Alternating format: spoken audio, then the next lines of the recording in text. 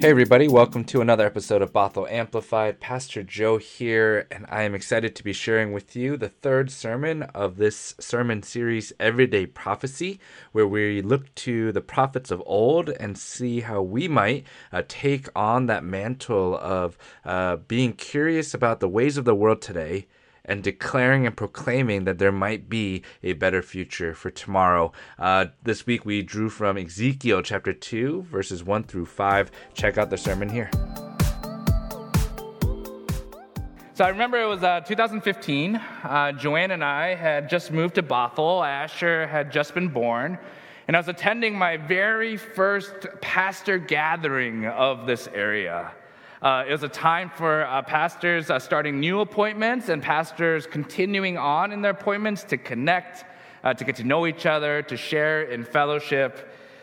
And so we're sitting in the fellowship hall of one of these churches, and we're seated at these round tables, and the district superintendent at the time, he leads us in a devotion to center us. And then he invites each one of us to share our names and our pronouns, which church we were serving, and something we had learned in the past year. I don't know if you've ever been in a room full of pastors, but we sure do like to talk. There's about 10 or 12 of us in the room. It was supposed to be a 30-minute exercise, and it was going on for about an hour and a half when it was finally my turn. And I was ready to go home. So I quickly introduced myself. Hi, my name is Joe. My pronouns are he, him. I serve at Bothell, and I shared this quick little story. I said, it's time when I was serving in Harlem, and at that church every Sunday, the pastor, senior pastor and I, we would walk in through the side door. We would find our seats, and as the music began to wind down, I would make my way to the center of the platform, and I would welcome the congregation. Good morning, church. Welcome. We're so glad you're here. This is the day that the Lord has made. Let us rejoice and be glad in it. I would pray, and then we would go into our opening song. And every Sunday, there was a guy, we called him Coach, and he sat in the very first row here every Sunday. And he was always engaged. He was always energetic. He was always very verbally responsive. And so, when I would shout out, "Good morning, church," he would usually be the first one to be like, "Good morning." And then he would clap along during the songs. He would sing out loud. He would follow along in the prayers. He would be calling out, "Yes, Lord, praise Jesus." He would talk back during the sermons with a, "Come on, preacher, amen, amen, that's good." So one Sunday, I'm up here in my usual welcome, doing my thing, and I hear Coach whisper yell, "Pastor, Pastor." And at first, I try to ignore him. I'm trying to not make any eye contact with him. I'm looking over his head everywhere else except for there. And he keeps going, "Pastor." So I finally look over in his general direction, kind of indicating, like, "What do you got? What do you want to share with me? He goes, "Pastor, your zipper is down." So after I shared that story, I told that group of pastors that this year I learned to check my zipper before walking into the sanctuary, and I sat back down. What's interesting was that as I was sitting down, right, the district superintendent goes on to the next person, but before he does so, he goes, "Thank God for our everyday prophets." And he was right. And Coach was one of our everyday prophets. He saw that something wasn't right, and he spoke out about it, and not just that day. I mean, he did this all the time. It was Coach who asked about the effectiveness of our food pantry.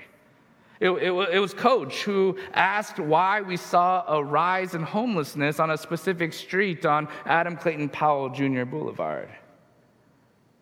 So remember, as we're navigating the sermon series, Everyday Prophecy, a prophet is one who is curious at the ways of the world and then who speaks truth to power. And we see this throughout Hebrew scriptures as prophets are raised up. But I think the challenge for us this morning and throughout this series is to question how each of us can have that posture and then to have the courage to speak out at what is happening in our world.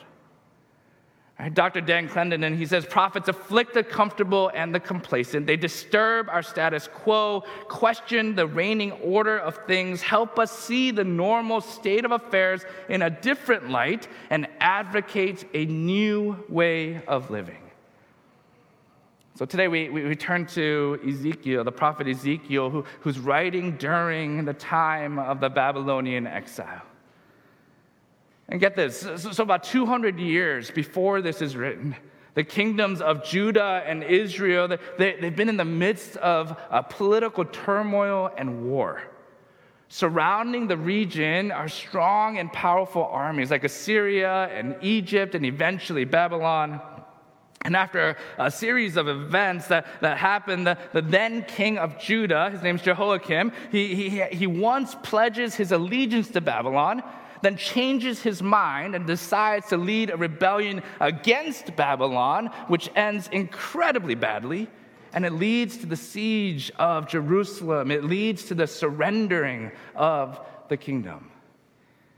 And the Babylonians, they destroy the temple, and they send the members of the royal family and other folks with money and status and power to Babylon to live in exile. And Ezekiel is one of those who's sent into exile. And so Ezekiel, he's in Babylon when he hears God speak. And this is important because the Jerusalem temple was destroyed. And as it's destroyed, the people of Israel believed at that time that God had given up on them. See, this temple, it was a symbol of God's promise and God's presence with them. Remember all the way back to Egypt in Exodus, when God delivers God's people from Egypt through the wilderness, they carried God in the ark. And when they get to the promised land, it's God who instructs them where the home of God would be. And this is it. It's the temple.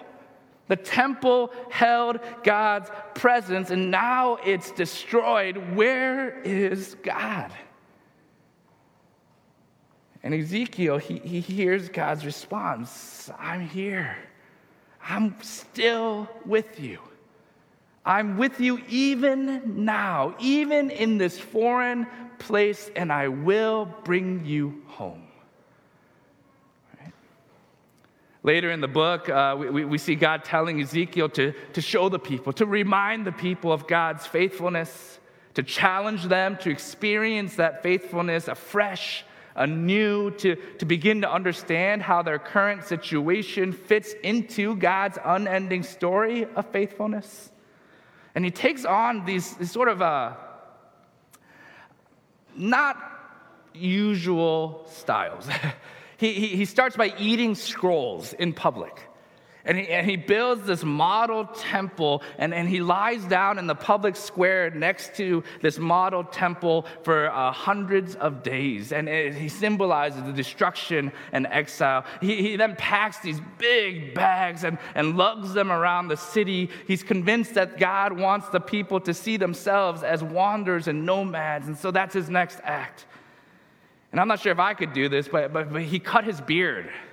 I worked hard on mine, but he cut his beard in public. And God tells him to burn a third of it, and then to cast another third of it into the wind, and to take that last third and chop it up. The judgment's coming. And then he sees this wheel spinning in the sky, and he sees these dry bones given life, and he talks about resurrection and new life, the return of the people to the land, but life anew. And he sees this temple, this glorious new temple, but all that comes later. See, as we get to the beginning of our text that Marcia read for us this morning, as we start on his journey, we see that his role as a prophet will not be an easy one. And I love how our text starts, right? God speaks to Ezekiel and says, "O mortal, stand up on your feet, and I will speak with you." Do you know why God first told Ezekiel to stand up on his feet? It's because chapter 2 starts with him on his face. We go to the end of chapter 1, and he receives these initial visions from God. And Ezekiel says, when I saw it, I fell on my face, and I heard the voice of someone speaking. And that's how chapter 1 ends. And chapter 2 starts with God saying, mortal, stand up. So get this, right? Ezekiel is a priest. He has status. He has power, he has authority, he has money, all in Babylon, and then he's exiled. So he's humbled in exile. No status, no more property, no more riches, no more prestige, no more security. And so he's living in this humbled life. But when he sees that vision, he falls on his face and he's humbled again, humbled even more. When he's laid prostrate on the floor, he's at the most ultimate posture of humbleness, humility. And that's when he hears the voice of God. O mortal, stand up on your feet, and I will speak with you. You know, sometimes I think we have the tendency to claim to be the voice of God, to be the prophetic voices of God, but we approach it from a posture that's so wrong.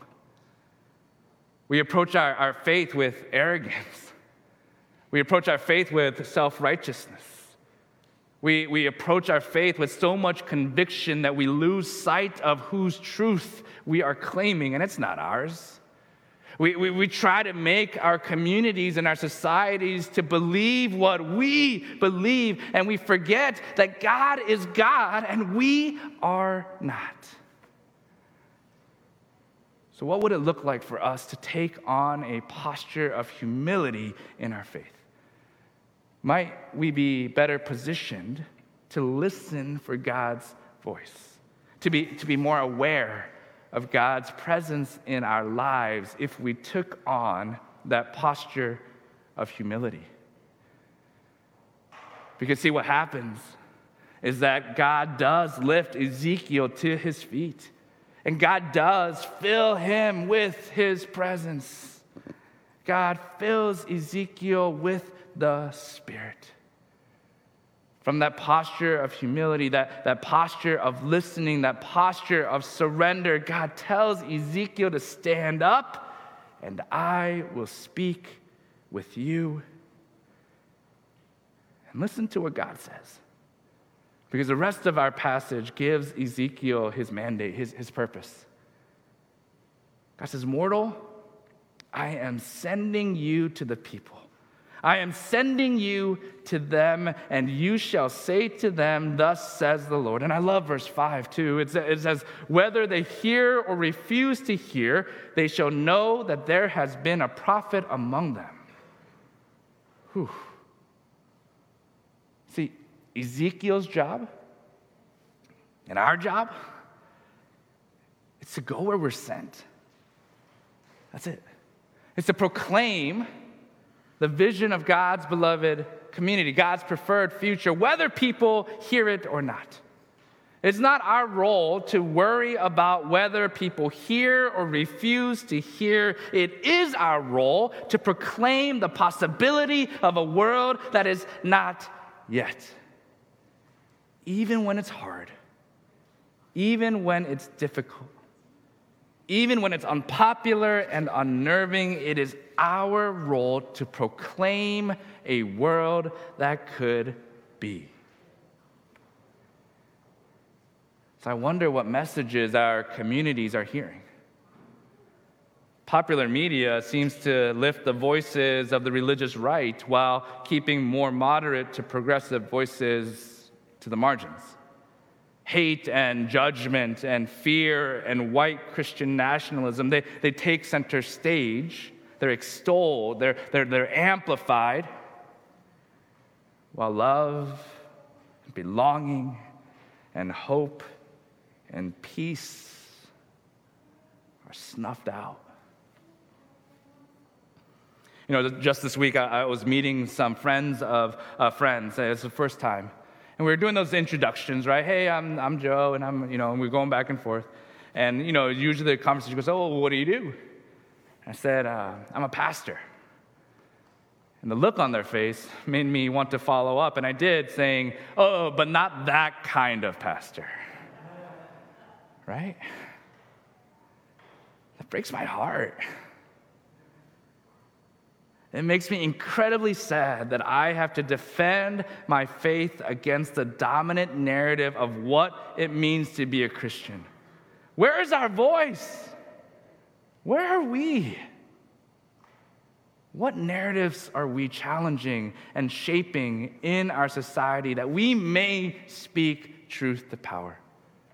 A truth that proclaims peace and joy and belonging and love. Church, where are we being sent? Where are you being sent? From that posture of humility to being filled with the Spirit, where are you being sent to be the presence of that liberating God to all the world? I hope and I pray that we have the courage and the boldness to be the people that God calls us to be. It's time. Let's not wait anymore. Let's not be silent anymore. Let's proclaim the truth that lives in our hearts and at the core of who we are as a church, that all may come to know God's peace and love and hope and joy. Amen? Amen. Let's pray. God, we give you thanks for the ways you show up in our lives, for the times that we can gather in worship and community online and in person here in the building, and that we might hear the ways in which you are calling us and the ways in which you are sending us. So give us the posture of humility and grant us the boldness and courage to hear and to speak out in those places where you send. It is in your holy name that we pray. Amen. All right, so that was our third sermon in this current series.